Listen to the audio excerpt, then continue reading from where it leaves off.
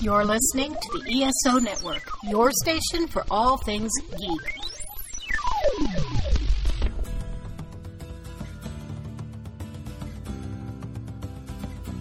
It's time for the Dragon Con Report, a podcast dedicated to help newcomers and veterans prepare for the upcoming annual convention in downtown Atlanta. With interviews, advice, and news from the pros and fans alike. Be careful, you never know. You might actually learn something.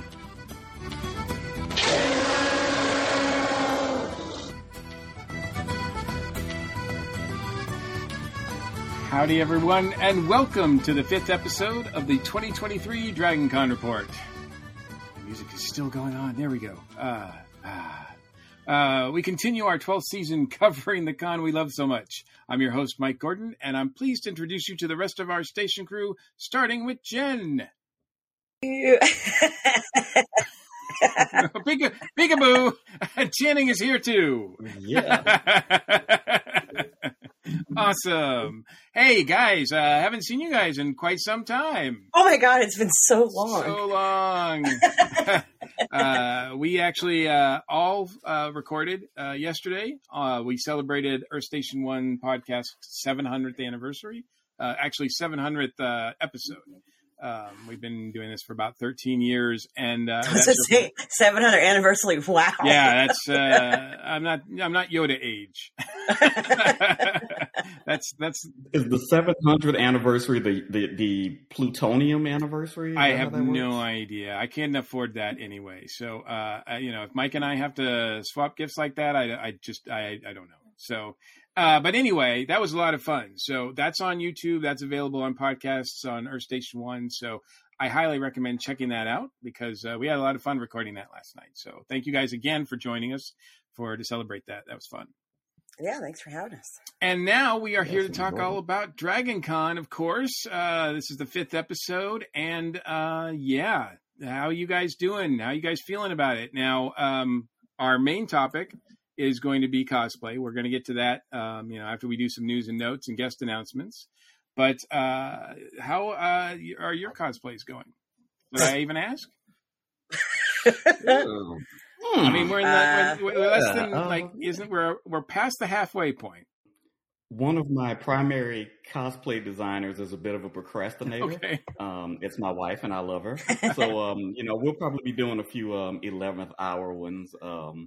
There were 2 that I did last year that we want to upgrade, and I've got 1 new one. Each year I've done a little bit more with cosplay. So, Okay. One year I'm going to get on our guest level and really just blow some minds. Do you at least have the ideas This there? won't be that year. Like the ideas of, yeah. of what you're shooting for this year so far? So this year I've got a Coming to America inspired one. I've got a G.I. Joe one because, as everybody who listens knows, I'm a huge G.I. Joe fan. So those are the 2 big ones. One day I'm gonna pull off a Gambit. That's the real one. I just got to find me some glowing cards. Is that all you need? A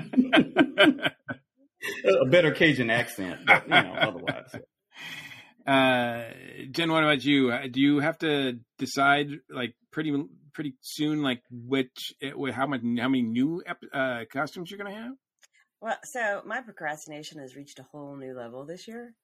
Because typically, me and my whole group of friends, like we've started planning what we're doing for the following year while we're at con because ideas will hit us.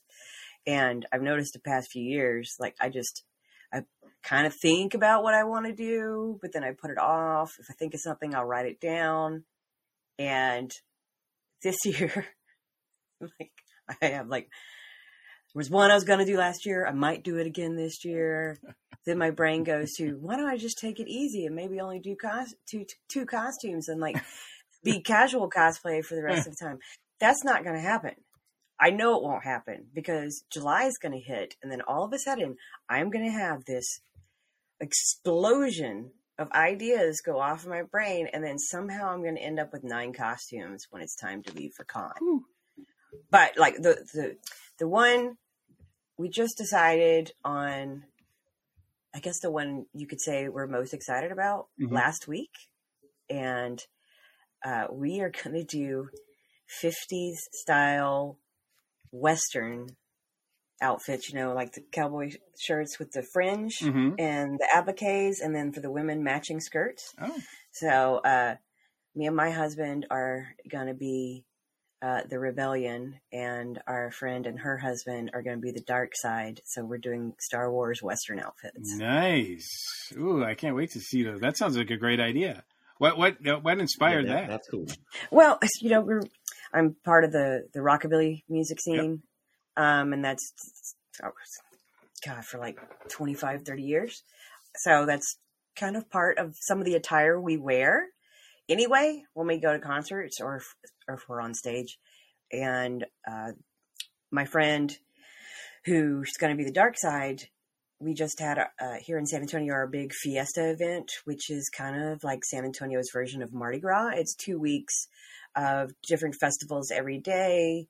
It's a big fundraiser for the city, and she takes part in this event that's called Corneation, and it's 3 nights of 2 performances each, where it's like a comedy variety show. They make skits. There's different groups that make outlandish costumes, and her group did women of country music, and she was Patsy Cline, and she made the outfit, the shirt with all the fringe and the matching skirt, and she said it was really easy. And I was like, that'd be really cute if we wore something like that for Dragon Con. And then all of a sudden I was like, oh, we should do Star Wars. My brain will always first go to Marvel, for Marvel characters, but I don't really want to be like in a lot of green for the X-Men in a full Western outfit. Mm-hmm. Lycra is one thing or spandex if you're doing their exact costume. But I was like, how can I get away with like wearing colors I prefer to be in? So I was like, oh, Star Wars, white for the rebellion, or if we want to do like Tatooine type outfits, a light cream color. Dark side could be black and red. I like it. So I like it. And there's a lot of ties between Star Wars and the Westerns. So yeah. So that's pretty cool. Oh, we got someone doing Padme this year too. So Star Wars is still in as far as so it's not old yet. Yeah, we're going to talk all about costumers, cosplaying at Dragon Con, what the experience is like, and wait, do you have all your cosplay fezzes ready, Mike? I'm getting there. If people have been paying attention, this is the 5th different fez that I've worn this year. So I'm trying a different fez for every show. So at the end there's going to be a vote as to which fezzes I should be wearing at the end. Well, you gotta wear them every day. So a different one every day. I can do that, and I have done that before. So that is definitely in the realm of possibilities. But anyway, we're gonna get into all the cosplay stuff. That's our main topic. We've got a couple of special guests going to join us there too. Really excited about that. But before we do that, let's get some news out of the way. And again, let me thank everybody for joining us. I see that there's quite a few people already that are checking us out on YouTube and the Facebooks and all that. So thank you so much. And I sound old when I say that, right? I was going to say, you're checking us out, huh? Checking us out, yeah. But, on the Facebook. Thank you for joining us. And of course, Director Faber is working behind the scenes. So please do your comments. Post your comments, and we'll post as many of them as we can, and we'd like to hear from you guys. So, also, we are a proud member of the ESO Network. We have a TeePublic store filled with all kinds of cool stuff, including a very cool design for the Dragon Con Report podcast. There's a link for that in this episode's show notes and at the top of the ESO Network page. The ESO Network also has a Patreon page. And once again, thank you guys so much, all our patrons who are supporting us through that. That means so much to us. So thank you for that. Welcome, as I said, to all our viewers on Facebook and YouTube. The audio version of our show is still available via all the usual places. So Apple Podcasts, Stitcher, Spotify, iHeartRadio, Pandora, Amazon Music, Audible. They're all there. And in addition, you can always access past episodes from this year and the past 12 years at DragonConReport.com. However you access our show, please like and share. We really do appreciate that. And if you want to leave us direct feedback or comment on the show, please feel free to do so at feedback@dragonconreport.com, or you can reach out to us via Facebook, Twitter, and Instagram. We're on all that as well. And also, I need to just point out, once again, Dragon Con Report is an unofficial podcast of the con. We are not and never have been officially connected with Dragon Con. We just love it a lot. For all of the official news, we strongly recommend checking out the official site and the social media outlets. So that all said, let's get started. There's not a lot of huge news from the last time we talked. Now, we recorded the last episode on the 18th of April, and sure enough, on the 20th of April, they had a town meeting. So, like 2 days later. So, but my understanding is that in the town meeting, it was basically just covering mainly and talking about disabled services. Is that correct? I believe that was that episode. Yes.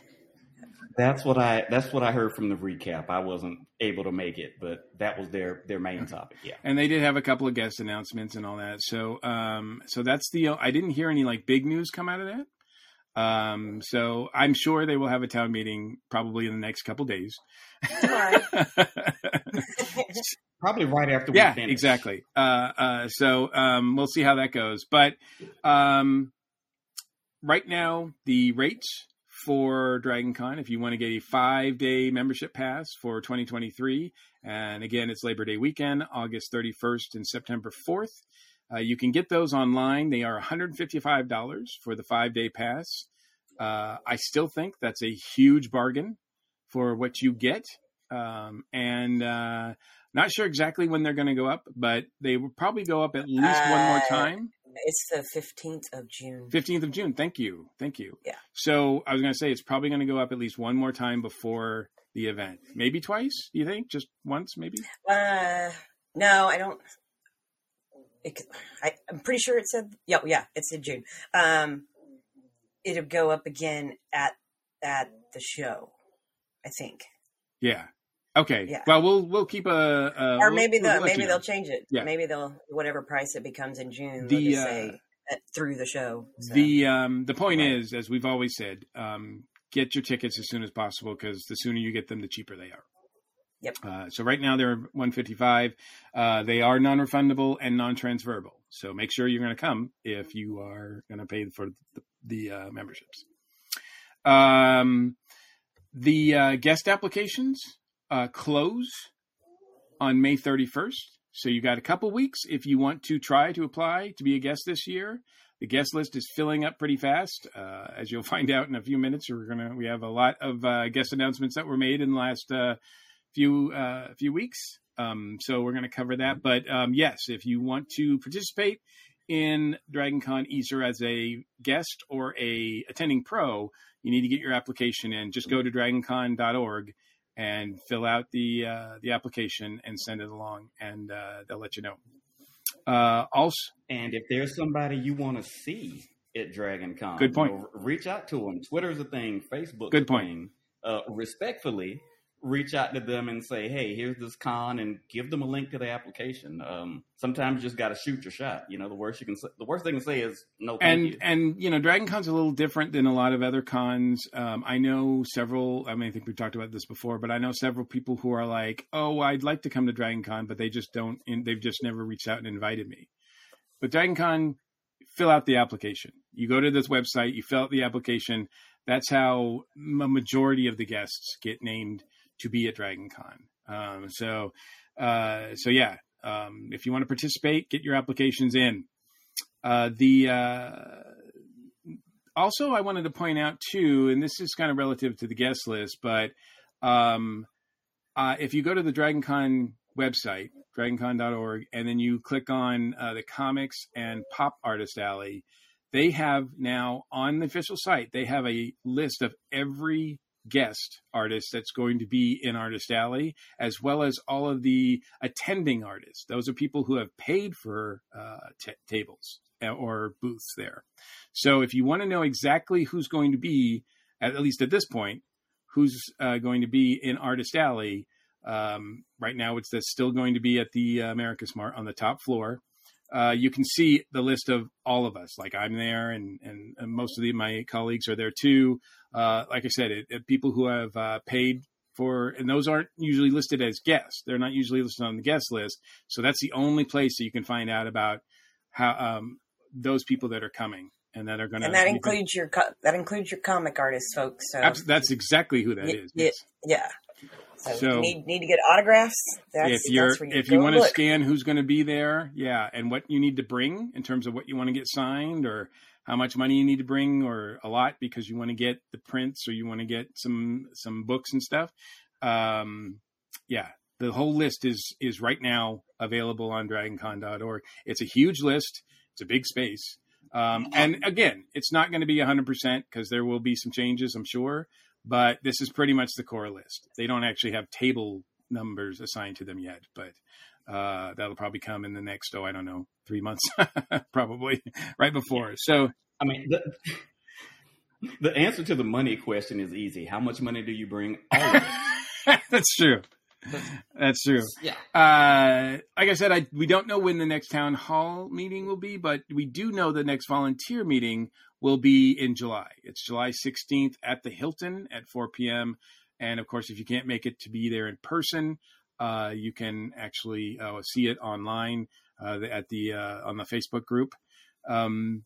If you want to volunteer, it's not too late. Like, just get those applications in as well, because they are still looking for tons of people in all areas. So if you want to participate in DragonCon in that respect, if you can't be a guest or whatever, and you want to participate with a track or behind the scenes in some other department, get those applications in, and then plan to make time for the meeting on July 16th. That's all the official news. But I also saw that there was, I guess it's semi-official, but there's they did post something about a certain photographer, right, Jen? Yes, sirree. And it is official because he is the official cosplay photographer of DragonCon. That's true. So Brian Humphrey's photography passes went on sale last week. For those of you who have been to DragonCon before, his booth is set up on the atrium level. I think it's the atrium level of the Marriott. It's right next to the Walk of Fame. And you can get some great professional shots done of all your different cosplays. They typically sell out every year. In fact, his couples multi-passes sold out within like 2 hours of them going on sale last week. All of the take it with a grain of salt. Not a grain of salt. That's not the right term. These are limited quantity through the website. They will have a few, I think, for sale on site with him if he has space. But right now, what is available is individual sessions. That means if you just have 1 or 2 costumes, and you don't need to get a lot of photos taken throughout the whole thing, those are $50 a piece. You can do a group session that's 2 or more people for $60. He still has individual multi-passes available for $140. That's for people who are like me or like Joe, who's coming up in a bit, who go from anywhere from 8 to, I think she did 15 costumes one year. We'll ask her when she gets on. But if you're going to have a lot of photos or a lot of costumes, you need photos of, your multi-pass is the way to go. And again, that's $140. But they're limited. And I think the last time I saw him post, he said they were either 70 or 72% sold out. Wow. And that was a few days ago when I saw that. But if you're interested in finding out more information about that, you can go to the DragonCon store from the website, and it'll take you to the Grotix page. And the sessions are underneath workshops. All the different sessions available. And you can find other workshops there too. The swordplay and stage combat workshops with Robert Chapin are available already. The writers workshops with Jody Lynn Nye, and some other hourly workshops. And anytime something gets announced, that you can take classes with. A lot of times they will be in that workshop section. I think when Erin Gray does her Tai Chi, that's also listed in the workshop section. It's not on there yet, though, so I'm not sure she'll be coming back for that. Well, I mean, I'm not surprised that they go fast. I mean, Brian is an amazing photographer and been either in some capacity, unofficially or officially, associated with Dragon Con for as long as I can recall. Always taking great shots, so they are definitely worth the price. Check that out. He's also known as the mad scientist with a camera. Mad scientist with a camera. So, and plus, each year he does all the people he photographs. He makes a yearbook. Yes. And so you can get, your costumes and a fancy book. Absolutely. If you're interested in it. He's been taking my photos since he was a roaming photographer. Wow. And just catching different shots. So he's been doing my photos for a year. I see somebody just asked a question about Brian's ticket. It won't be appointments. Bettina, you'll just show up, and depending on how long sometimes there's a line, and you'll wait with maybe 10 people in front of you, but he moves fairly fast. But otherwise it's just show up when you're ready. And if he's not on dinner break, when you go see him to check in that you've bought a pass, they'll let you know his hours. I think the hours might actually be posted on the workshop section too, where you bought your ticket. As long as he's open, it's just show up and get in line. Awesome. Just check out his Facebook page if you want to just see his work if you're not familiar with him. You'll be wowed. And definitely, it's a great thing to do. And like Jen said, he does put together a book every year, and the pre-sale for last year's book, the 2022 book, is happening right now. So you can find out all the information about that by going to his Facebook page as well. And just if you want to reserve your copy of one of those. So, and I would definitely recommend reserving a copy too, because there's two different versions. The pre-sale version is the director's cut, and then so it's bigger. There's more included in it, right. And then the ones that he'll have at con that you can buy there, those will be the commercial version. Gotcha. So they'll be a little bit smaller. Absolutely. Does the director's cut have his commentary on it, like a little audiobook format? No, thank goodness no, because I don't know. I'd pay for that. Well, all good information to have. So yes, that is that's most of that's all the news that I were able to cough up for the last few weeks. But like I said, there have been some guest announcements. So let's get those. Let's get to those so we can get through those. Take it away, Jen, because this is a big list. All right. Omid Abtahi is best known for his roles as Salim in American Gods and Dr. Pershing in The Mandalorian on Disney+.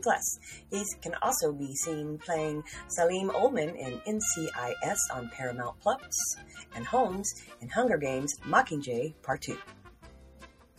Michael Bailey has been a podcaster since 2007 when he launched his first show, Views from the Long Box. He's hosted, co-hosted, or guest-hosted on a number of podcasts. Cullen Bunn is the writer of creator-owned comic books The Six Gun, Harrow County, Bone Parish, The Damned, The Empty Man, Regression, The Ghoul Next Door, and Basilisk. He has also written books like Deadpool Kills the Marvel Universe, Uncanny X-Men, and As Guardians of the Galaxy for Marvel, Sinestro and Lobo for DC, and Shadow Man and Punk Mambo for Valiant. Featured on Nova's Secret Life of Scientists for her dual life as a psychopharmacologist and stuntwoman, Dr. Jessica Kale also serves as a scientific consultant for Hollywood films as well as an author. Peter Cutler, artist for New Legends Tiki Zombie, done over the last 30 years for ABS Inc., Con Tees, Galactic Press, East Cobber, and Guy Gilchrist Productions, also working on his own Spooky Cookies art, books, and many other items. Milton Davis is an award-winning Black speculative fiction author and owner of MB Media, LLC, a publishing company specializing in science fiction and fantasy based on African and African diaspora history, culture, and traditions. Tim Doyle is an illustrator and printmaker from Austin. He self-published Amazing Adult Fantasy and was the art director, lead designer for Mondo. He has produced art for Marvel, Dark Horse, Cartoon Network, Studio Canal, and art directs poster series for bands such as Metallica, Failure, and Weird Al Yankovic. Claudia Gray is the New York Times best-selling author of Master and Apprentice, Leia, Princess of Alderaan, Bloodline, Lost Stars, the Constellation series, the Firebird series, the Spellcaster series, and the Evernight series. She's also branched out into graphic novels with the House of L. Marcus Harvey is the most spiritual member of the Ghost Brothers group. His ability to sympathize and relate to families sets him apart, whether it's bonding with an upset spouse or winning over a scared child. He has an uncanny ability to provide peace and hope to frightened families. Jeffro Headley is arguably the brains of the operation on Mountain Monsters, as he handles research and technology and has the ability to recall mountain folklore and traditional history. Jeff runs the thermal camera on night hunts and organizes witnesses to be interviewed before investigations. Eric Lance is founder and CEO of Four Horsemen Publications and host of the Drinking with Authors and Eerie Adventures podcast, as well as a screenplay and horror thriller author. Eisner Award winner Jay Lee is a Korean-American comic book artist known for his dark style. In 1990, he became one of the youngest artists to ever work for a major publisher. His art can be seen in Stephen King's Dark Tower, Before Watchmen Ozymandias, Marvel's The Inhumans, and Batman Superman. Joe Huckleberry Lott is the towering U.S. Marine veteran who has more than 50 years of backwoods experience to draw on as he works to keep the Ames team on Mountain Monsters safe during their nighttime hunts. Despite his height and intense stare, Huckleberry is a gentle giant with a big heart. Jacob Buck Lowe may be the youngest member of Ames from Mountain Monsters. He takes a fair bit of ribbing from the older guys, but he's always willing to do what it takes to help solve the cryptid mysteries and hunt the monsters of Appalachia. Rick Lyon, a puppeteer for theater, television, and film, created the puppets for Broadway's Tony Award-winning Avenue Q, and also played Nicky and Trekkie Monster. Other work includes Sesame Street, Men in Black, the original live-action Ninja Turtle films, Muppet Vision 3D, and The Late Show with Stephen Colbert. Ghost Brothers' Jawan Mass has a passion for helping people and is willing to jump into the fire to get answers. The Eagle Scout is a natural-born explorer, but knows when to run if the stuff hits the fan. Mass and Sprat bonded over their shared experience. Carl Moline has worked as a professional comic book artist with every major comics publisher for over 20 years. He is best known for his work on Buffy the Vampire Slayer and co-creating Frey with Joss Whedon. He recently finished working on Eternus with Scout Comics and Andy Serkis. Michael Mosley is an avid convention-goer and costume designer. He's presented at several major conventions over the past 10 years, such as DragonCon, MomoCon, and San Diego Comic-Con. His professional costume credits include building costumes for the WWE, NFL, and various TV shows. Mountain Monsters' Wild Bill Neff is a sheer brute force and assists with the traps and tracking monsters through the woods. The Marine Corps veteran and big game trapper never hesitates to climb a tree, scale a wall, or give chase, and his hyper-gregarious personality brings energy to the team. Matt Nietzsche is a local Atlanta actor, puppeteer, and co-host for DragonCon's own Late Night Puppetry Slam. Katie O'Brien is best known for her roles as Jentorra in Ant-Man and the Wasp: Quantumania, George in Sci-Fi's Z Nation, Major Sarah Gray in Black Lightning, and Kimball in Marvel's Agents of S.H.I.E.L.D. O'Brien plays Imperial Communications Officer Ella Kane in the second and third seasons of The Mandalorian. Phoenicia has been a belly dancer since 1983. In addition to cabaret, ethnic, tribal, and fusion belly dance styles, she's also a nationally certified ballroom dance instructor.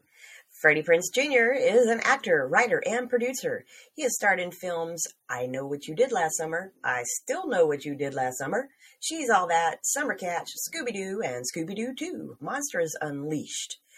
Prince voiced Kanan Jarrus in Star Wars Rebels.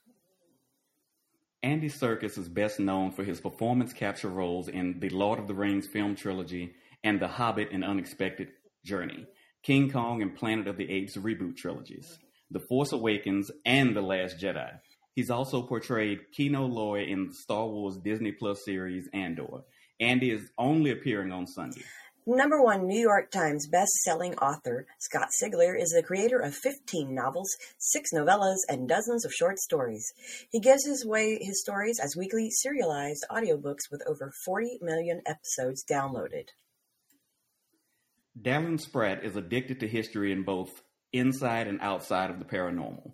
The entrepreneur and fashion designer is the ringleader of the team on Ghost Brothers, with his finger on the pulse of who, what, where, when, and why of each case. Sparkle Stash is an award-winning cosplayer and creator from Sacramento, California.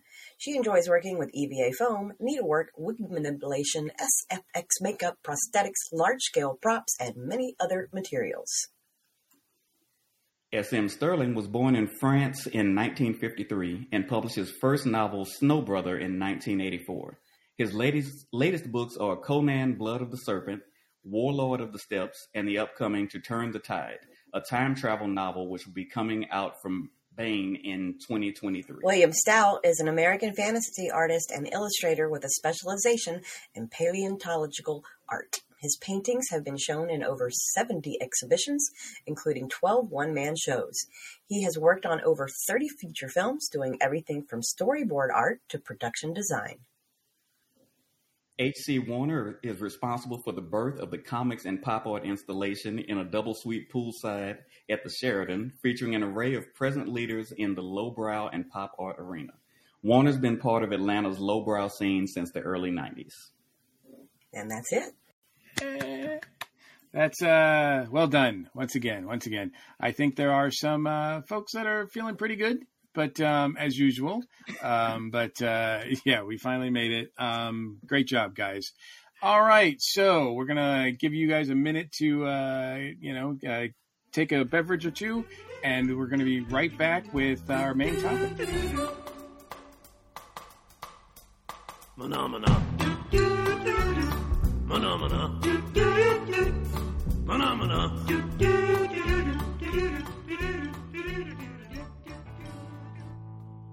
The Earth Station One podcast has been bringing your inner geek out to play for the past 13 years. Over this time, we've seen things change in the world of geek and podcasting alike. And your friends here at ESO are looking to change also. We are now giving you double the fun by coming to you twice a week, and not just in audio, but now you can see our lovely faces up on YouTube. Join Mike and Mike as we celebrate our 700th episode and beyond. Earth Station One is proud to be a founding member of the ESO Network.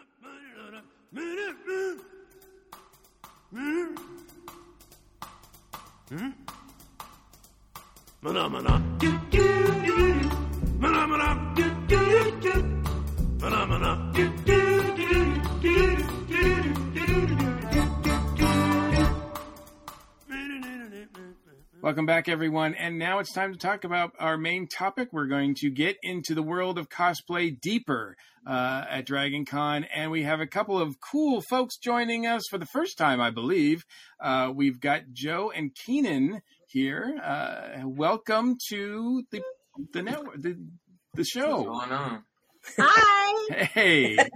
Howdy. Hello, Thank you guys so much for joining us. Let's get right to it. Joe, tell me about your first Dragon Con. Oh my god. Really overwhelmed. I brought 4 or 5 costumes, and I was like, this is my mecca, and I will never miss this ever again. And So, when was that? 2010. So yeah, I've been going for 13 years. I think it's 2010. Yeah, 2010. Oh my god, it was we both went for the first time the same year. And then we became friends. That's so awesome. So it sounds like you already knew that was a thing at Dragon Con, right? So that you've been to other cons and just cosplayed all there? Yeah, so I've been to other cons, and then I found out about Dragon Con earlier that year, and I was like, I must go to this. Mm-hmm. Mm-hmm. It's awesome. A mecca of nerdom. Must go. And I too am obsessed with ghosts, so when I see like the ghost hunters, I am like I've had drinks with them, and so it's been great.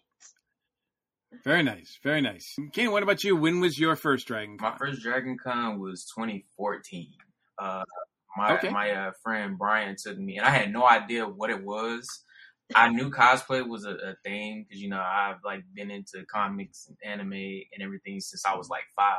So like I was aware like that there was cosplay stuff. I just hadn't had that push into it yet.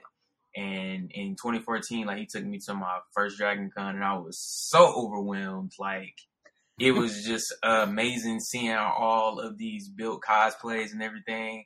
And I was just thinking like, holy crap, how have I not been doing this for like the past 5 years? And I pretty much told him, man, I'm not coming back to any con unless I cosplay. So I've been doing it for almost a decade now. Wow, that's incredible. That's incredible. Well, I mean, you know, I've been going for, this will be my 30th, and I think even right from the beginning, cosplay was special. At Dragon Con. There was something special about the cosplayers at Dragon Con. It just was, I had been to other conventions, and sure, people had dressed up in costume, but it really seemed like it was a special event of its own kind at Dragon Con. And it really attracted the best of the best, as far as cosplayers from eventually around the world would come to Dragon Con, would seek Dragon Con out. And so I'm not kind of surprised that it inspires you guys, but let me go back to you, Joe, for a second. Like how did you start with cosplay then, if it wasn't at Dragon Con? I had been obviously dressing up for Halloween and events, and I'd go to like themed parties, like way back when I was younger. But I really got into it in 2008, 2009. And I started just making my costumes, and like doing research. And my mom was a seamstress when I was younger, so I just kind of recruited her to help me.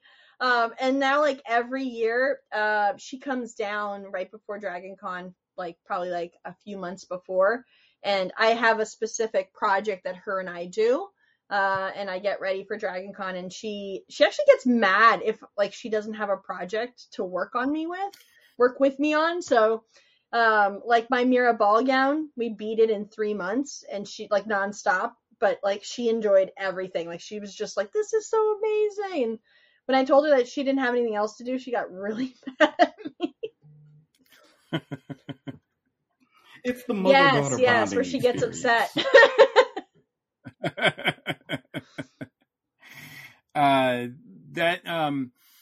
How many costumes do you usually take? Oh my God. So I heard Jen.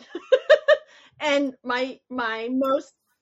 don't act like I was exaggerating, okay? I know you. I've seen you in a few too. So let's be real here. My top has been to bring 16. Woo, okay. But I wore 16, one of which was not my costume. They were doing a Mad Max thing that they were like, hey, can you like switch out one of your costumes and come to our panel and dress as one of like the warrior women? I was like, sure. So technically I wore 15 of my costumes, but 16, one was a screen accurate costume from Mad Max. So wow, it's great. Wow, that is pretty incredible. It was hot. It's very hot. Ken, what about you? What did you find the experience of, so that you went there and you're like, I'm coming back. And so that next year, how prepared were you? Did you have multiple costumes? No, I actually only did one. So I did Miles Morales, Spider-Man. So this was back when he was like only in the comic book. So if you weren't reading comics, then you probably didn't really know who he was. I actually just bought a suit. I can't remember what the site was, but I got one of the Zentai suits, and I was like, all right, this is dope, but I like kind of want to put my own little flair to it. So I like puff painted the entire suit, and I think I finished like a week before the con. So this is my first time not having to con crunch, basically. And I was happy that I actually did it because, so you know how at I believe it's the Marriott, and they have those two statues that's out front by the steps. Yeah. Yes. Yeah, the poop line. Yeah, and I climbed up there, and you could just kind of see it, just I guess you could say it was reflecting from the sun, and I was taking a quick photo for my cousin, and so many people just ran up, 40 people ran up. And then you were there for an hour. Yeah, exactly. So from that moment on, I was like, yeah, I think I can do this for the rest of my life. Nice. And have you gone to other conventions? With cosplay as well? I've been to KatsuCon. That's where I think that's the first con that I brought my Nightcrawler to. I think that was the first one. Yeah. I did Nightcrawler for Katsu. I did a little casual beach version of a Kid Flash for Colossal Con. That was in 2018. I brought so many stuff to Dragon Con. I think I've done the Green Ranger. I did my Robin build first there. I did Kid Flash, Blue Beetle, just so much stuff.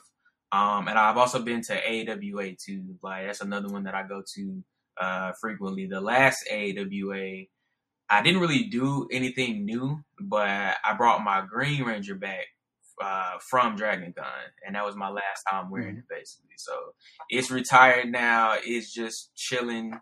I'll have my helmet on display at MomoCon this year, but I'm probably not going to bring the suit, but I will be bringing my entire Robin suit, though. Nice. Do you still do Miles as well? Is that still in the repertoire? I just have. He's so hot right now, hanging up, and that too, and it's an all black suit, so I don't want to pass out. So you gotta suffer yes, your art do sometimes, man. And I see some of the guys who they do the halo, and it's some other gear suits, and I'm just like, how do you do this? Well, a lot of them, there's room to put. Okay, that makes sense. Fans in them. Or cooling packs, the ice packs that they just wear with water. That's the dedication right there. Yeah, I had to wear those when I did Arya from Game of Thrones because it was so many layers, and it was half of them were leather and some of them were wool, and it was just there needs to be fans. So kudos, props to you, because I don't know if I can do that. Well, let me ask you this then, both of you. What's the downside? What are the worst elements of cosplaying, specifically at Dragon Con, but just in general, maybe? So before COVID, I would go to 20 to 25 shows a year. So it was nonstop, and so it became a second job. It's also an addictive hobby, which is not a cheap hobby. So I'd have bins of mistakes. And then now that everything's opening up again, it's nice to kind of ease your way in. But if you I don't know if you guys get this, but if you go to a con and you're not dressing up, they're why aren't you dressed up? No, really, what's the surprise? What are you dressing up as? And literally just nerdy me, nerd dress. I'm walking around, and they're no. You're so I feel it's not pressure, but you've set that bar where people are expecting you to be constantly changing into costumes. And this is my own fault. I think it's pressure. It's pressure. No, because when I'm dressed casually, people are like, "Are you not wearing anything today?" I'm like, "No, I just thought I'd take it easy today." No, really, when are you putting something on? You got to be wearing something at night. You're just casual during the day, right? It's just I haven't planned on it. But now I am, thanks. Yeah. Well, I think it's because cosplayers like y'all set the bar so high, people want to see what you're gonna bust out. Your Stranger Things from last year was amazing. Blew a lot of people's minds. So it's okay, how's Joe gonna top this in 2023? That's kind of what's on people's minds. I have a plan. I'm currently pregnant, And Juju. Yeah, I was wondering. I was like, "Are you actually going Yes. this year?" So Brian actually Okay. DM'd me and was like, "Are you seriously going? I thought you were going to take a year off." And I was like, "Excuse me." No. He's like, "Are you bringing the baby?" I was like, "No." Wes put his foot down. Like, the baby is not going to Dragon Con. It's like going to be 3 months old. So my parents are taking care of the baby, but we are coming down. So far that's the plan. Now I don't, health-wise, if like I have a difficult labor, then I'm probably not going to come, but I have costumes lined up, and so there is a surprise or two. So Gotcha. We got a question here about how do you travel with all those costumes? How many suitcases, and do you guys fly, drive? Like, I mean, do you have? That seems like a lot to carry. I fly. Private jet. Yeah, Now, I normally drive. I don't think I've had the pleasure of flying yet. I'll always drive. Dragon Con is very fortunate. It's like 35 minutes away from me. Yeah. I know. Anytime somebody's like, "Yeah, I'm local," I'm like, "Oh, that's so nice." I can't do that. Just want to shake you. Like, I drive like 10, 11 hours from like the DC area. Yeah. And we caravan, and sometimes there's like 4 people in a car, so we rotate. Mm-hmm. And we leave around like midnight the day before. We get there Wednesday, so like Tuesday into Wednesday we start driving. And yeah, like that's gonna be us for DreamCon this year, and it was us for KatsuCon. I think Katsu was about 12 hours. See, that's 3 hours. That's 30 minutes from my house. So yes, Right, I feel you for that. Yeah, so you get it.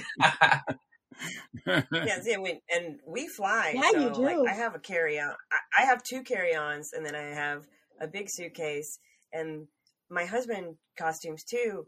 But I will inevitably always slide pieces of my stuff into his suitcase and be like, "You don't have any more room. This is for me." And then we've benefited in that his family lives 30 minutes outside of downtown. You've mailed stuff, have you? We mail stuff every year, and then at the end of con, I throw all my costumes out of my suitcase, unless it's like I'm not leaving my lightsaber.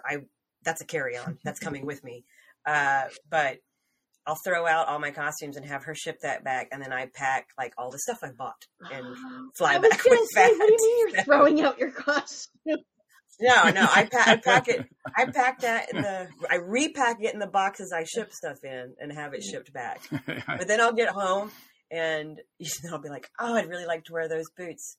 Not going to see those for 3 weeks." Because, I can't be like, "Hey, mail it back immediately." Because that'd be rude. So. I have flown before, and the people I usually drive with, they'll take my stuff or part of my stuff, and so I like put in for gas. But now it's just easier. Like with the Stranger Things costume, like it took up so much room. You can't fly with that. So much room that we had to take a second car.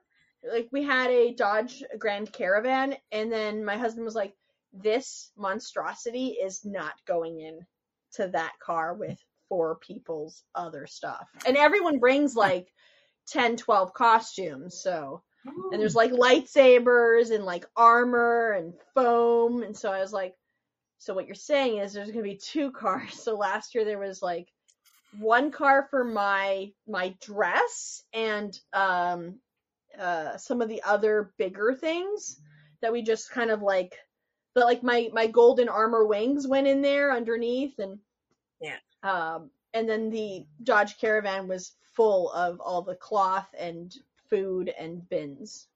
So yeah, I gotta say that's a flex when you can say, "Yeah, my costume has its own car." Yeah, that's flex. My costume will be here. Yeah, yes. I only bring. I think the most that I brought to a con might have been 3. What is that like? Just wait. You're gonna. Yeah, it's. What is that like? It's just gonna all of a sudden one year you're gonna not be able to stop yourself from coming up with more ideas that have to be done that year. You can't put them off. Yeah. Yes. Then the next thing you know, you've got 9. What That's a good that leads me to a good question. Like, what inspires you guys? Is it something that you see somewhere and you're like, I have to recreate that as authentically as I can, or you like the idea of mashing up a couple things, or is it a variety, or you just get inspired by certain ideas? Joe, where does it come from? How do you decide what you're gonna bring and what you're gonna wear and what you're gonna make? I don't know. It's madness. Like I already came up with my bunny suit this year, and so I was like, oh, that would be interesting. Like I was asleep and I woke up and I was like, yes. And so like I found the corset that I needed and like pulling out elements, and my husband like wakes up and he's like, what are you doing? I was like, I'm picking my bunny suit and like planning it, and I'm like drawing things out, and he's like, it's like 3:00 in the morning. I was like, just comes to me. So I get inspired. So I do a lot of screen accurate costumes as well. So it's the challenge of making it or getting as close to how it is made on screen. I've done screen scene, but like I like the stitch counting. I like the challenge of like recreating and being able to say like this was almost looking like, or as close as I could possibly get it to what it looked like on the screen. So, and I would imagine, Keenan, especially you said that you got inspired by Miles Morales in the comic. Bringing something to life in 3D from the comic must be a pretty good big challenge. Yeah, most definitely. I'm the type of cosplayer where like, let me see how I can put it. I will like find like a certain character, and I never like do their actual look. I always kind of like to put my own signature or like put some of like my personality into that character. So if you go through my cosplay list, I think maybe the only character that I've done that was like close to accurate might be between Miles and Cloud Strife. Like those are my only two that I was like, is really, really close, but there are still like some minor changes. But most of my cosplays, like even my Green Ranger, which was the very last cosplay that I did, I like kind of lean heavy into the dragon angle. So if like you notice like there's certain pieces like that they have dragon scales in them, or like talons and like things like that. So I kind of have those thoughts about like, this looks cool, but like, if I could have made this character, if they hired me to make this character, what would it look like? And then I kind of go off of that mindset. So I come up with concepts, and it's like Joe pretty much said, I could be out eating with friends and I will randomly like just get this armor piece, like, oh man, that would look cool as hell. And I'll kind of like go and scribble that down. So like by the time that I actually start, I probably have about 40 images, and I have to basically put all of that together and then build it. So that's amazing. That's amazing. And with Dragon Con, there's so much, I don't know, do you consider it, I mean, the community, I was going to say competition, but it's more like a community, right? The community of cosplayers, the level of people in costume at Dragon Con is unlike any other convention that I go to. I'd say it's not about, I mean, if you're joining the contest, sure, it's competition. Right. When I started going, and you know, my cosplay was down here, right? Seeing all the different builds and people working with new materials like EVA foam, well, new back then, Warbler when it became a thing, then it was inspiring. It was like, oh my God, I want to learn how to do that. It wasn't, oh my God, this person looks better than me. How dare they? It was, look at the talent this person has. I want to talk to them. I want to ask what these materials are. I want to see how long it took them. I want to ask for tips. And everyone at Dragon Con, I mean, yeah, you'll find some rude or snooty people everywhere, or people who don't want to tell you their secrets, but that's life. That's everywhere. But, you know, 9 times out of 10, somebody, if they're not busy being photographed or, you know, eating when you shouldn't be bothering them anyway, they have no problem taking the time out to tell you about their builds and give you ideas of resources to look for. So I would not be as good as I am if it wasn't for seeing and meeting people at Dragon Con and being inspired by them and learning how to be better from them. Yeah. Even like makeup artists now come to Dragon Con to get inspiration, and they walk around and talk to cosplayers and other makeup artists that they wouldn't normally like see in their day to day. And like I got to talk to a makeup artist that was on Face Off, and he was just like, how did this all occur? And I was like, why is he asking me? He's like the professional makeup artist. And it was a really cool conversation. I've never been to another con that does stuff like that. It has that environment and that community of like learning and encouraging each other, and people taking the time to just chat. Yeah, very true. Another question we have is, how many costume ideas do you start but abandon because of work or time? I don't have that problem. He is not a quitter. The reason why I say that is because I'm very picky with what I cosplay. So if I dedicate to it, then it's gonna get made. Like that's just how it is. So, so I've broken pieces and gotten frustrated and almost given up, but then I've glued it or just done something, to get it done. And then wear it, and then fix it later. I have a notebook where so old school. I have a notebook where I've written down, say I'm doing a costume, the name of the costume, and then every element I need.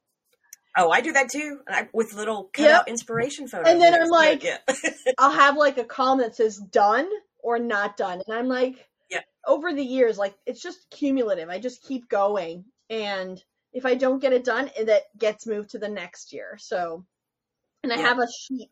Yeah, they're never completely abandoned. It's just you just don't start them to begin with, because something else takes precedent, or you get new inspiration that takes all your focus. So it just gets put on the back burner. It doesn't get. I had Lady abandoned. Jessica that I was gonna do last year, the tan gold dress, and I looked at that. Mm-hmm.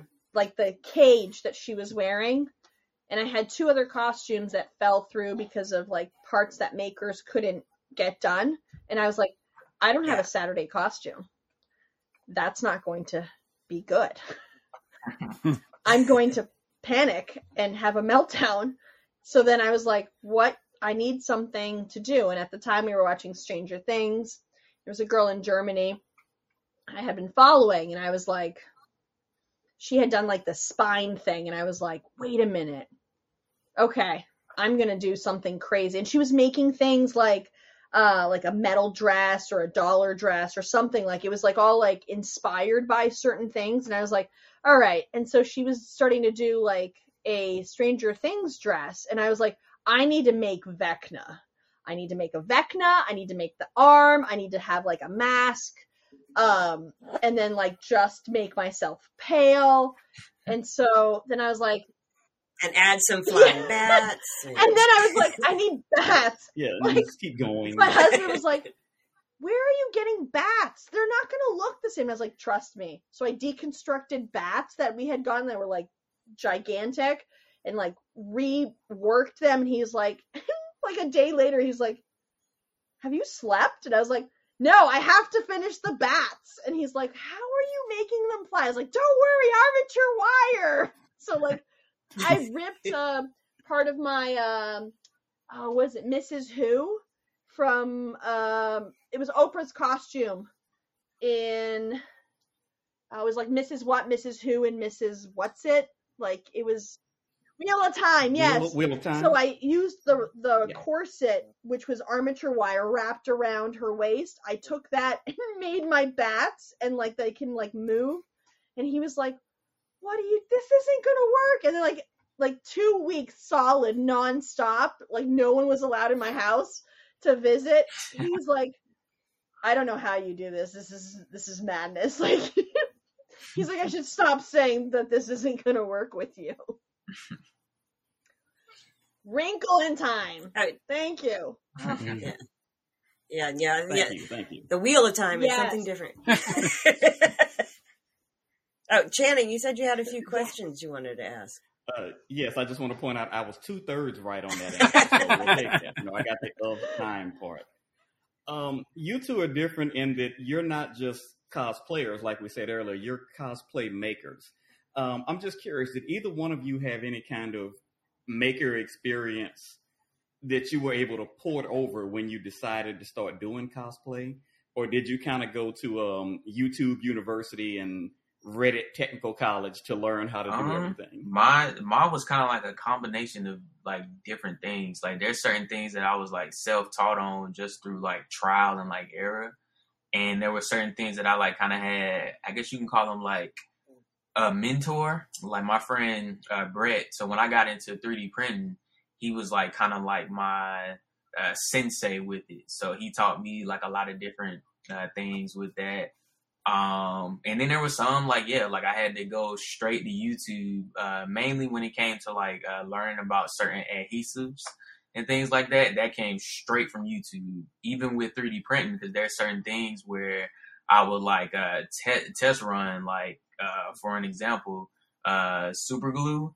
If you're watching this right now, avoid super glue when it comes to 3D printing. I have had like just so many problems.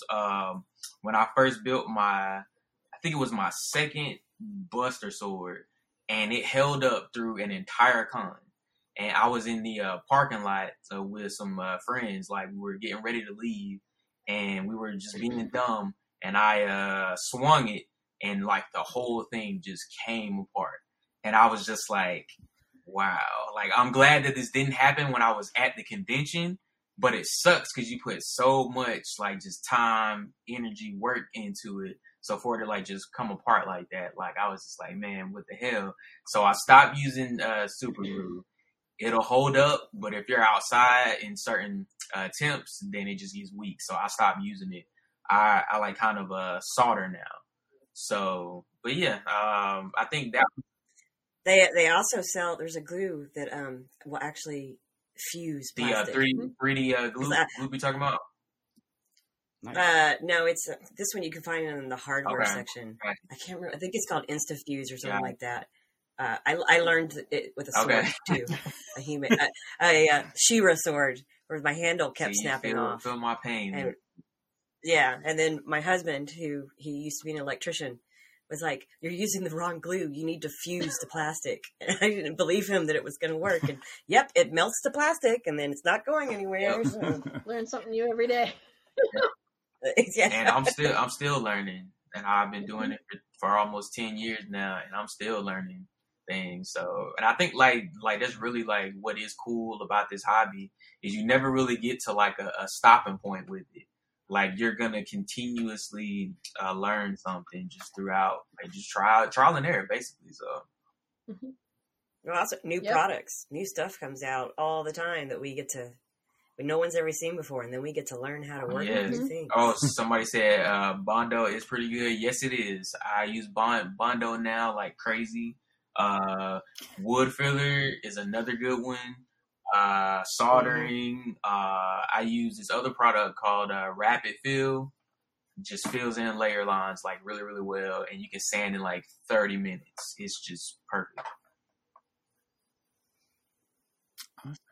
So if anybody knows anyone who works at Bondo, Keenan, could you sponsor? I would gladly take up on that. Yeah. I think that's every costumer. It's just like, hey, pretty can much. some EVA foam company just like call me up? So I learned to sew from my mom.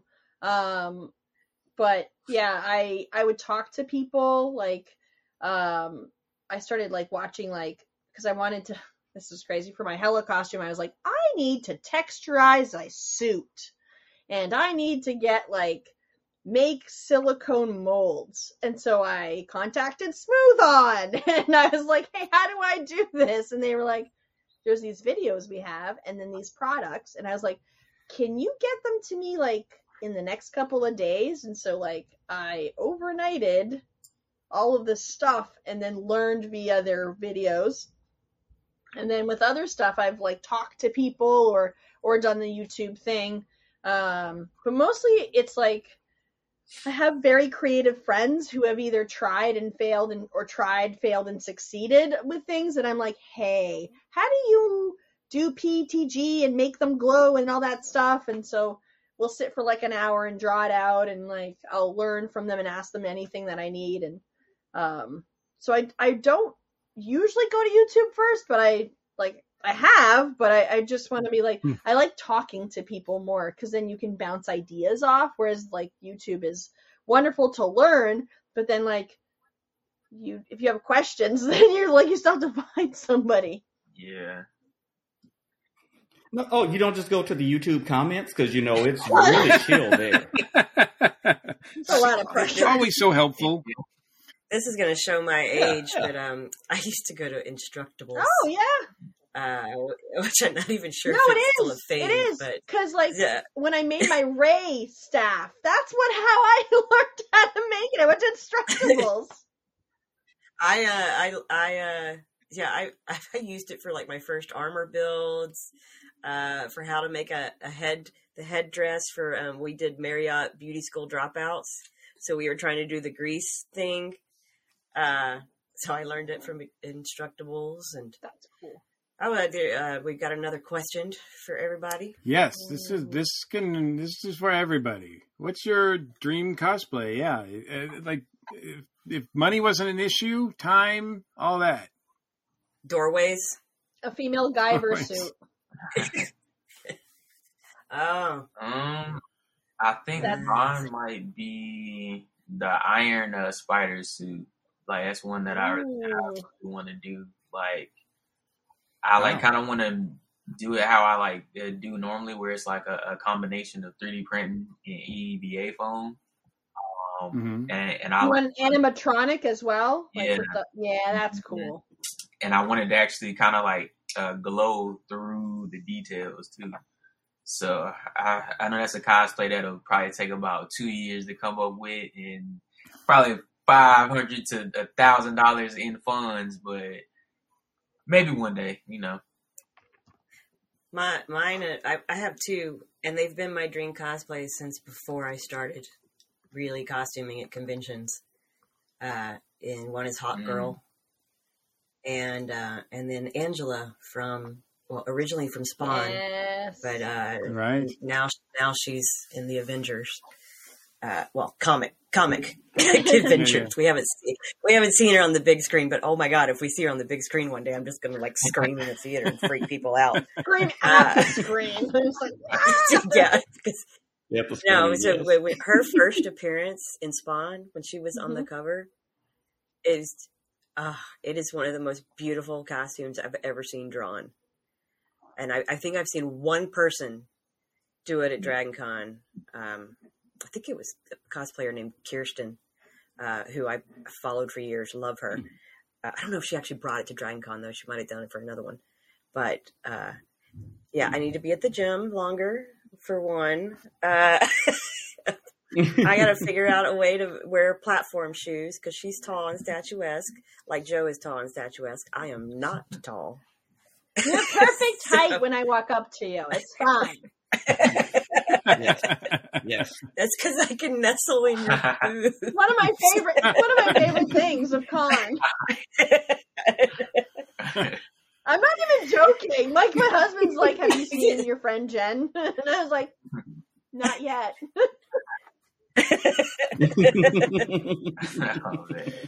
For those folks who may be, shy about trying cosplay, what's some basic information? What's a number one rule that you guys have, or if you do have a rule, or rule? I would say rule is the wrong. Yeah, rule's the don't wrong be word. hard But on yourself. Not a word. No. No one starts great. Like, I have bins that I've kept of all my mistakes, and there's a lot of bins. Hey, my photos from my first Dragon Con and what I chose to wear, like steampunk costumes, I look like I'm going to a rave. It is. I mean, I'm not ashamed of what I wore, but I'm also like, okay, look where I began. and like how far I've come. But yeah, I did a tragic Prince Hugh Hefner combination for the Bunny Hutch a couple of years back, and I look at pictures of him like that did not come out how I planned. So yeah. But did you have fun while you were wearing it? Yeah. Oh, exactly. And it goes back to what we said earlier. Dragon Con is not a competition. It's really more of a showcase. I have seen, the most almost movie accurate Iron Man costumes, and then you go 2 or 3 feet more to the right and you see somebody in like a cardboard Iron Man costume. And hey, those cardboard costumes are creative as heck. That is true. Yeah. So yeah, it is definitely more of a showcase than a competition. Don't be afraid. But yeah, for getting into it, like what I did in my area, I went to our local Lions Club, and they had once a week in the evening beginner sewer classes. I knew a little bit about how to sew before because I grew up with my aunt sewing all my costumes and like prom dresses and stuff, but I didn't know the ins and outs of a machine, and I didn't know like what the different seams were called. And sure, I have a ton of books, but I don't learn that way. You're like hands-on. I took the beginner sewing. Yeah, I took that class for 6 weeks and ended up making my first 2 real costumes. I made Ramona from Once Upon a Time and the classic Miss Marvel, Jean Grey Marvel Girl, not Miss Marvel. The green outfit with the big yellow eye thing. I made both of those in 6 weeks. And the Ramona outfit was like a full-on glittery cape with 150 individually tacked on hanging feathers with beads. And so I went from 0 to the hardest thing possible. But there's tons of beginner sewer classes on YouTube. There's tons of beginning to work with EVA foam. There are foam companies, just like Smooth On. They have their own series of instructional videos. You figure out what you want to make. And there's a good chance somebody out there has a resource to help you learn how to do it. And it's free content. Yeah. Yeah, it's true. I would say embrace that fear. Because you will be surprised at the places that it'll take you. And this is coming from somebody who, when I was younger, I had a lot of insecurities about like what people thought about me. But as I got older, then you start to realize like, to hell with like what like they pretty much think. I'm gonna do what I want to do. And I feel like you have to embrace that. And I would also say hold on to your old cosplays because you want to watch that journey. Like you kind of want to see that transition from, because my first stuff, like I just look at it now compared to what I do now, and I'm just like, damn, like I came a long way. And I feel like that's just one of the most beautiful things about cosplay is you get to watch that. Mm-hmm. You can also recycle them. Yep.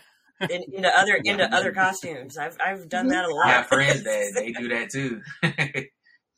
Also, like, don't rush to get, like, it's not like I find that some of the newer cosplayers, they want to catch up. It's not a catch up thing. You don't need to like race to get up to like us old timers. Yeah.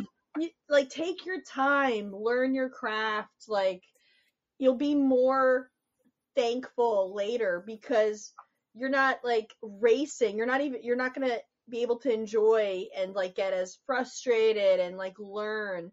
So I'd say like just enjoy the process. I'd say pick one. Start out by picking one thing you really want to make for that year, and do that one thing and be like get it to where you're happy with it, and then make sure you can travel however you're getting to con with it, and all that, and then then you get a feel for the process, and if you want to start, add more as each year goes on. Don't jump to 8 or 15. Yeah. Or, you gotta don't try to start with 16. Don't do what I do. Because that's when you're gonna get frustrated and have more chance to give up, because like I have found myself working on 5 costumes at the same time and then nothing gets done. because I don't just focus on one thing. You also spend more money. And then I'm in a rush. I find that when you do it that way, like, especially in the beginning, you're like trying to piece, and then you're like, oh, I can upgrade this now. And you're like, but you're not even done. Like, you don't know how it's going to look. So you're wasting more time and money. And you're just like, just start with one. Like Jen said, like just one, and then work on that slowly. Yeah. Oh, and take notes, whether it's on your phone or a notebook. Anytime you get an idea, like write stuff down. Are you watching a TV show, a cartoon, a movie? Well, you don't take notes during a movie. That'd be rude. But, you know. Just take out your phone. Take notes, you know. It's a costume you like, an outfit you like, and then write it down. And you can go back to that list at some point and then decide, oh, is this something I want to do this year? Do I want to do it screen accurate? Oh, do I want to make a mashup and mix this with another character? And it's like, I'm big fan of mashups. I love seeing your mashups. Love funny costumes. Every year, I'm like, what is she going to do next? Because I like I see somebody asked in the comments, what type of reaction do you like to see when you're in cosplay? When I wear mashups, I want someone to turn the corner and, you know, go, holy bleep, like, and just start laughing because they get the joke, you know, or they get the pun. Or if it's, you know, it's an idea that, you know, it's never thought about. Because like my group, we love to make Marriott carpet mashups. So I've done a Marriott Marvel. Mashups we have a Marriott Marvel Girl. We have a Marriott Lilu. We have a Marriott Harley Quinn. So it's you know, don't limit yourself to a box. You know, you can take a character you love and like let's say like Harley Quinn, for example. What if Harley Quinn was in the Bridgerton TV series? That would be hilarious. You know, I love on my future list, I want to take Star Trek and make a Victorian Star Trek outfit. And then we also let me know when you want to do that. I'm in for the Victorian Star Trek. Actually, we look at every era and we're like, oh, let's do it as Star Trek. Oh, let's be Go-Go Girl Star Trek. Oh, let's be on the Titanic Star Trek. Like we want it. Like we did a Rockabilly Star Trek a few years ago, or 50s, 60s Rockabilly Star Trek. So don't limit yourself when you're thinking of costumes. There's so many things that are out there, and don't worry about that somebody else has already done it either, because they didn't do your spin on it. Very solid. Absolutely. And don't get intimidated by like screen accurate people. Like that's a different mindset. And like that's called obsession, and you don't need to live in that world. that is my obsession and my crazy to live in, and no one else needs to be in that. Like I don't do it all the time, but like I've seen people where they're like, oh my god, I can't do that because like you screen act. No, don't. This is me in my head. Like this is my OCD that I don't put it on anyone else. Like it's literally just me. So don't get intimidated. Just go learn, have fun, and enjoy the community. Yeah. Well, it's also your husband, but he didn't really know what he was getting into. I think he just thought, he was like, oh, she's like really into costumes, like me. And then he was like, oh, you're insane. Whereas like my husband, I turn around and see him cutting leather. I'm like, what are you doing? Oh, I'm making a completely leather Darth Vader helmet, and I'm lighting it up from the inside. Then a month later, what are you doing now? Oh, I'm making a leather wood hybrid Boba Fett helmet and lighting it up from the inside. She's just like, okay. You can never say that I am the crazy one because you're over here cutting leather. So our husband should never talk because he likes light up things. And so, 16 years. Well, my husband's an electrician for 16 years. So in our group, when something needs to be lit up, we go to him. You're like, honey, because he can figure it out in like 30 seconds and does it efficiently, and we're able to hide the batteries and that's great. I'm jealous. Yeah. Let's. Oh man. Gotta wrap this up pretty soon, but I want to ask you one final question, and this is maybe a big one, but what is it about costuming? What is it about cosplay? What is it about cosplaying specifically at Dragon Con that is so special? That's a good question. People's smiles. People like shocked. I don't know. You get inspired. It's like a lot. It's a lot of things. Yeah. People will scream and they'll run across the floor to come see you and take a photograph. Or you're screaming in your costume while you're going towards somebody else who is also screaming. Like, right. Yeah. I feel like it's a loaded question because there's so much that goes to that. Is there something specific about Dragon Con in particular that makes it a special place to cosplay? It's probably the vibe. You're like transported into like another environment where you feel like at home with other people who are like-minded. Yeah. Last year's Dragon Con really felt like a homecoming because like we had been through the pandemic and everything. So and that was my first con back because we missed 2020 and 2021. So when 2022 came, I was more amped than normal because I hadn't been to a con in like 2 years. So it really felt like, because like each con, it always has that feeling of like a family reunion, basically. Because there's some people who like you're only friends with, well, like not only friends with, like, but you're only like online friends. So you only see each other at cons. So I feel like that's kind of a part of the experience is like, it's just a homecoming. Like you can. Well, yeah, like Joe and me, we've been friends for years, but we only see each other at Dragon Con. I mean, we chat online, we send each Christmas other cards. We send each other Christmas cards. Yeah, but we only get to see each other in Atlanta. So and there's I would be excited to see Joe before I knew who she was. I used to I go to the G.I. Joe shoots all the time. I never knew her name. I just knew her as the woman who's either running or always screaming at Joe all the guys. I think I was like. Yes. Yeah. I think I was like 3-4 years in before I even knew what her name was. But she was always cool because I had my little G.I. Joe shirt she'd always pose with. And only see her once a year, but it is one of my favorite things, seeing her at the shoot or just out and about. Yeah, I enjoy it. I enjoy like seeing everybody at con. Yeah, like that's my favorite con still. And like like it's just something about Dragon Con, and it's weird because when I normally go out, like I don't really like to be around too many people, but at cons it's just something different. Like I'm like these are my people, so it just feels different. Like I don't know how to explain it. Yeah, that's a good explanation. It might be you're in the crush of a crowd, especially in the Marriott, but you're in a crowd that. You're not going to get dirty looks from people. Somebody's not going to ask what the hell are you wearing, or why are you wearing that? Yeah, or be like, it's not Halloween. Yeah. It's not just you. Yeah. Even my wife says Dragon Con Channing is different from the rest of the year Channing. It's not just you.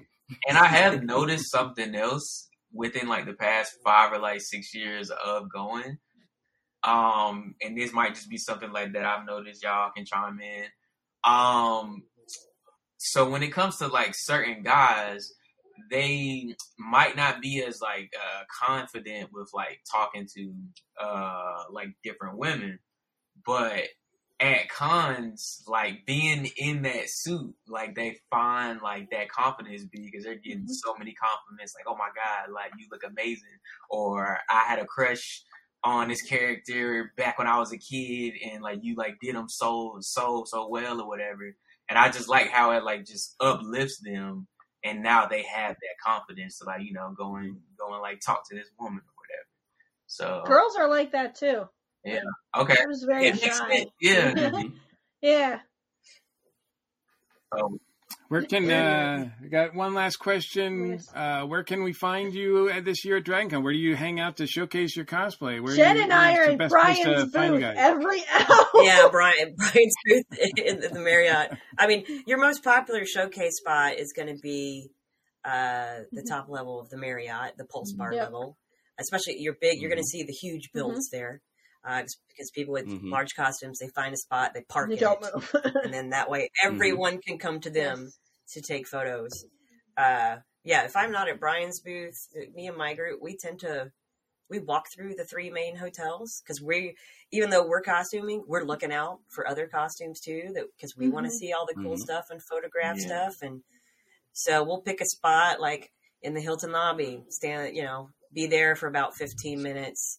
To show off our looks and see everybody else's looks. And then we'll go do that at the Marriott and then make a circle around the Pulse level and then go down to Brian's level. Then we go over and do the same thing at the Hyatt. And pretty much a lot of people do the same thing. Everybody they go to each hotel. They'll spend about an hour there, park in a spot, then walk around and then go to the next area. Eventually, I've gotten friends that are they're stalking Brian's booth because eventually I make my way over there. So even that's where my husband will find me half the time.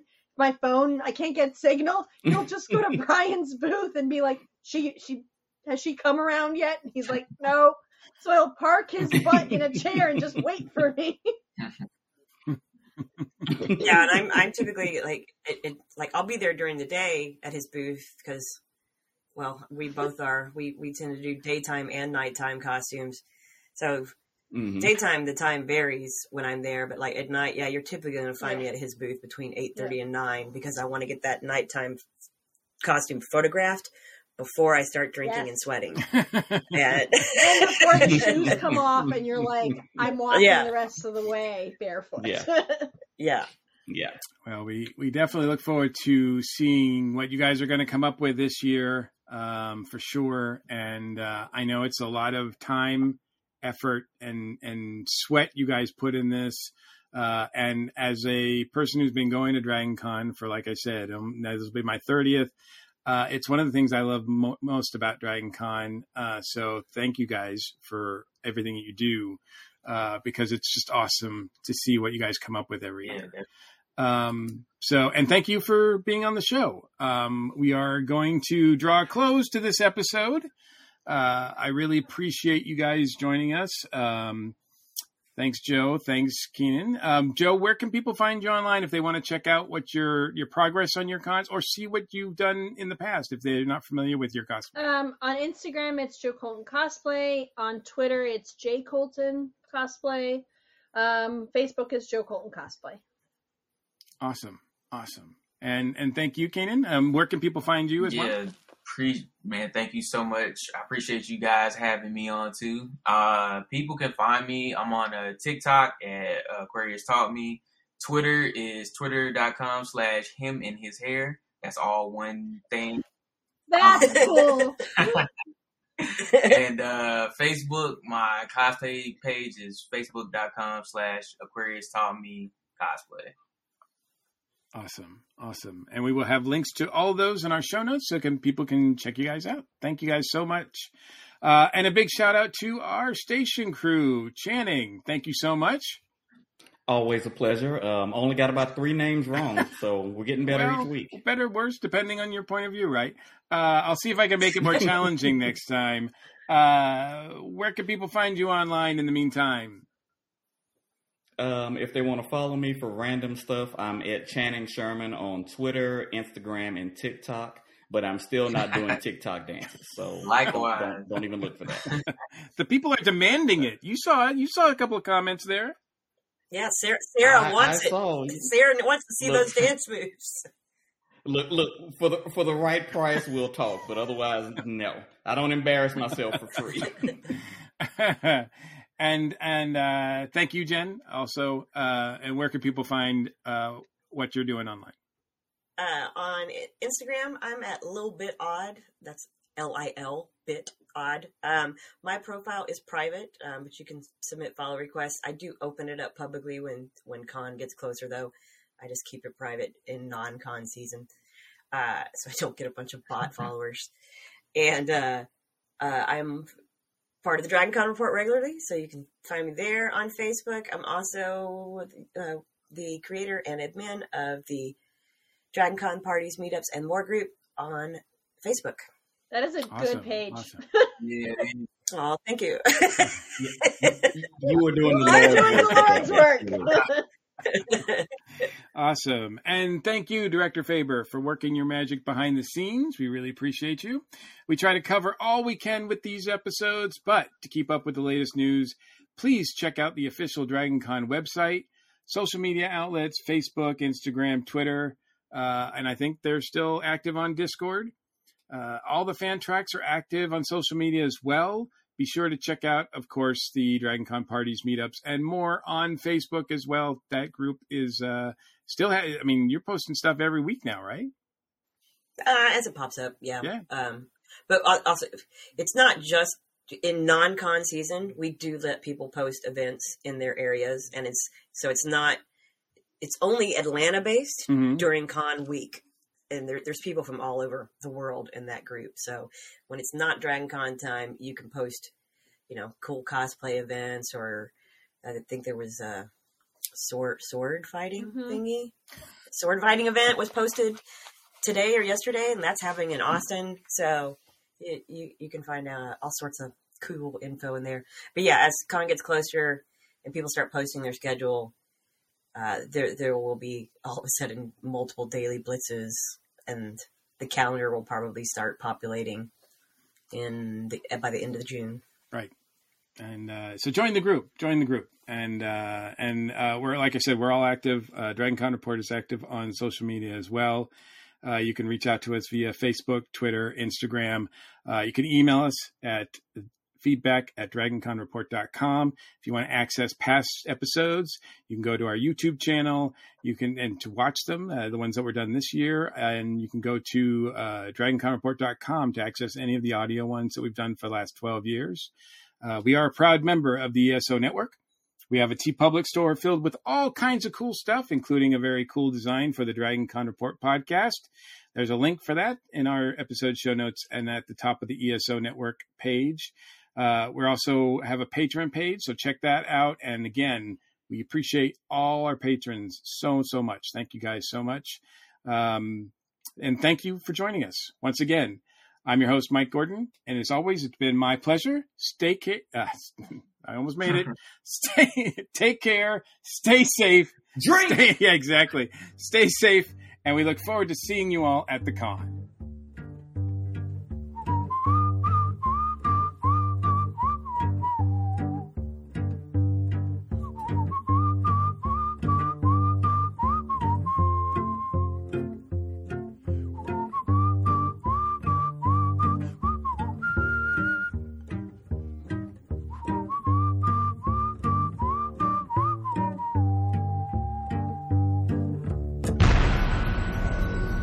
This has been a broadcast of the ESO Network. Be part of the crew and help support our shows by donating to our ESO Patreon or by shopping at the TeePublic store, which can all be found at www.esonetwork.com. The ESO Network, your station for all things geek.